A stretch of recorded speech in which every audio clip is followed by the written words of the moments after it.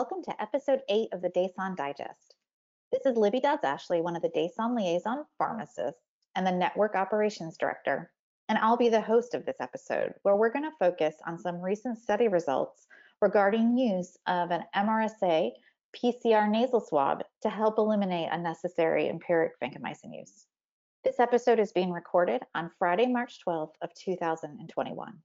And the paper we'll be discussing is entitled Discontinuation Patterns and Cost Avoidance of a Pharmacist-Driven MRSA Nasal PCR Testing Protocol for De-Escalation of Empiric Vancomycin for Suspected Pneumonia. This was published in Open Forum on Infectious Diseases on March 4th of this year. I know that unnecessary vancomycin use is near the top of the list for just about every DASON hospital in terms of stewardship goals. I also know that many facilities have the MRSA nasal PCR technology readily available to them and have either already implemented or are considering implementing such a protocol. So I was very interested when we saw this article posted to try to provide some additional insight to these DASON hospitals. I think this article is also unique in that it has the cost avoidance outcome that many have struggled to cost justify. And so I think there's some interesting data in this paper that will also help us with implementing this in our sites if we need to have a budget analysis or a cost justification in order to do this. This work was done at Stanford, and it was part of an ongoing quality improvement project that was implemented in the middle of 2018.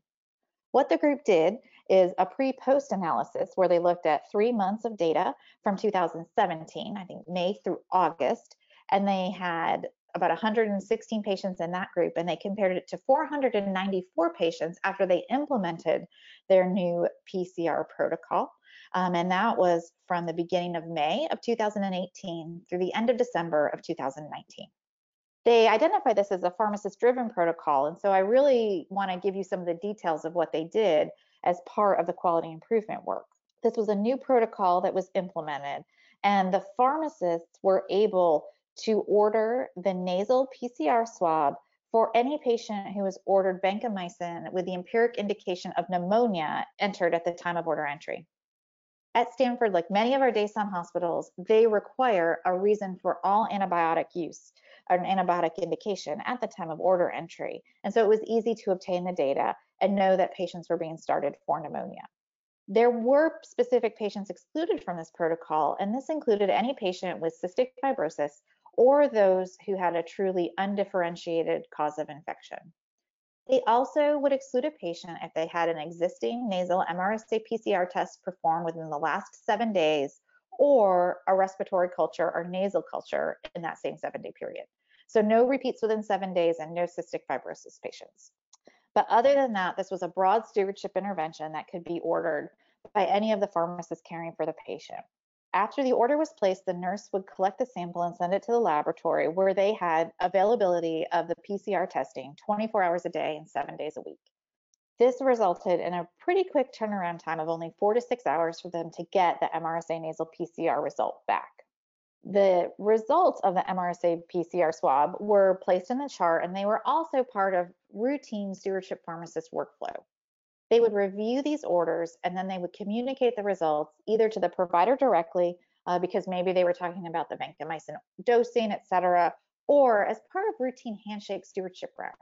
And I think that is something that's important to bring up, is they, for the most part, integrated this into an existing and established stewardship intervention that was up and running at their facility.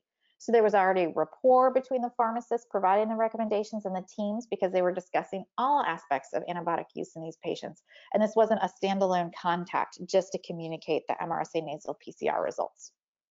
Of the patients in which they performed the PCR, 41 of them in the post-PCR group had a positive result and were not eligible for vancomycin de-escalation. For those that were eligible and had a negative PCR result, they had an impressive acceptance rate of 70% for getting the vancomycin discontinued. And the average duration of vancomycin in that group was less than 24 hours, which is pretty quick. Of the patients where vancomycin was discontinued, they did track to see if any of the patients ultimately went on to develop systemic or confirmed MRSA infection, and they had a single case of this where the patient had culture confirmed pneumonia It was documented 4 days after the negative MRSA nasal PCR screen. The patient also had bacteremia, but was successfully treated with a course of vancomycin at that time. Because this was conducted in California, where there are very specific requirements for culture-based nasal screening, they were fortunate enough to have a subset of patients where they could compare the concordance rates between culture-based MRSA screening and the nasal PCR to look for other opportunities where there might have been inappropriate discontinuation of therapy. In this subset of 147 patients, 6 of them, or 4%, had discordant results. These were all cases of negative culture-based but positive PCR-based MRSA screens. And the 2 screens had to be within 30 days of each other. So it is entirely possible that in some of these patients, it was subsequent acquisition of MRSA and not failure of the culture-based screening methods that occurred. Another important outcome of the study was cost avoidance. In order to determine what the cost avoidance was associated with discontinuing vancomycin, they included very specific costs. So they calculated the number of vancomycin doses, the associated drug monitoring for vancomycin, and labor costs in patients before and after the implementation of the protocol. For vancomycin, they estimated this to be $15 per a 1 gram dose, and the serum concentrations at Stanford had a cost of $37.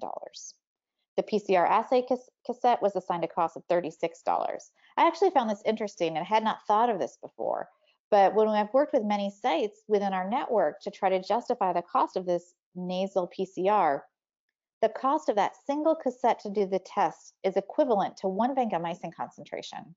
So the low cost of vancomycin doesn't really come to play. If we're able to eliminate a single vanc concentration, and in the case that was seen at Stanford, the majority of patients did have their vancomycin discontinued before any concentrations were drawn, that in and of itself would pay for the test. And then you are eliminating the unnecessary vancomycin use, as well as saving the cost of the drug and any subsequent monitoring that would occur in these patients, which is important to point out. For labor costs, they assumed that it took about 30 minutes for a pharmacist to do the initial PK analysis for the vancomycin, and then 30 minutes of time for the phlebotomist to obtain the vancomycin concentration and process it. They used hourly wages from national standards in order to calculate this cost. What they found in terms of cost savings was, on average, about $40 per patient was saved when they were able to discontinue the vancomycin earlier. But some important things to note. In their comparator group of vancomycin, they had a relatively short vancomycin therapy. In the pre-PCR group, it was only 1.98 days, so roughly 2 days on average of vancomycin, and that was dropped to about 1.5 days in the post-PCR group. So they saved about a day of vancomycin per patient. So how does this look in DASON? I went and ran our numbers quickly and found that on average, when we start vancomycin in our patients, our duration of therapy is 3.25 days. So there might be an even greater opportunity to reduce overall vancomycin use if we were to implement it in hospitals that have pre-existing longer vancomycin durations. And I think that that is an important factor for us to consider. Another important aspect of this study was the fact that they had the availability of the nasal swab screening 24 hours a day, 7 days a week. And this led to a very short turnaround time, as I previously mentioned. Interestingly, though, the authors at Stanford did an analysis of when they were actually making the discontinuation recommendations and having success. And only 4.3% of the time were these done between the hours of 7 p.m. and 7 a.m. This was because they did try to integrate it into those handshake stewardship rounds, which happened during the day when the primary team was present and it wasn't overnight covering providers that they were approaching. Even the authors identified this as a potential area for change in the protocol. And it was suggested that something that they were going to further evaluate was whether it would be possible to batch these swabs in the morning for any patient who was initiated on vancomycin overnight.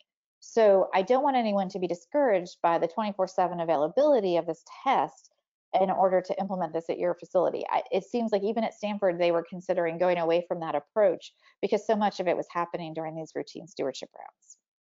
I'll also say that that likely is a contributing factor to the high rate of acceptance for their stewardship interventions. And this is something to consider when you're designing your own intervention, or if you have an existing intervention that's not getting the results you hoped. The group at Stanford was wise to include discussion of this new test result and this new protocol and part of a pre-established existing stewardship intervention where there was already rapport between the stewardship team and the prescribers. This likely, again, led to a higher acceptance rate that's been reported in other experiences describing use of the nasal PCR to de-escalate vancomycin. Those have traditionally ranged between 45 and 65%. So something, if you're designing a protocol, I'd heavily encourage you to start with groups where there's already a strong stewardship rapport and a developed and established mechanism in order to communicate results and achieve de-escalation. The investigators also looked at other secondary outcomes, and they failed to find any differences in overall hospital length of stay, 30 or 90-day mortality, or any nephrotoxicity. Although you would think that if we eliminate exposure to vancomycin in these patients, we may see a decreased incidence of nephrotoxicity with time, but it would take a large sample size to demonstrate that. This article gives us one of the first cost estimates from a pharmacist-driven MRSA nasal PCR testing protocol, and that may be helpful to many sites that are looking to try to cost justify implementing such a novel approach. The supplemental material for this article that's available online also gives us many tools. There they include a copy of the actual protocol that was written. This is one of the shortest policies I've ever seen. It's less than half a page long, but it is helpful if you want to try to design this. It's really straightforward. And I think because it doesn't include the pharmacist actually discontinuing the vancomycin in these patients, it can be quite brief and actually would make a nice amendment to any existing stewardship policy if it didn't need to be its own standalone policy. Interestingly, although they only included vancomycin in this analysis, they also used the MRSA PCR to help de-escalate unnecessary linezolid.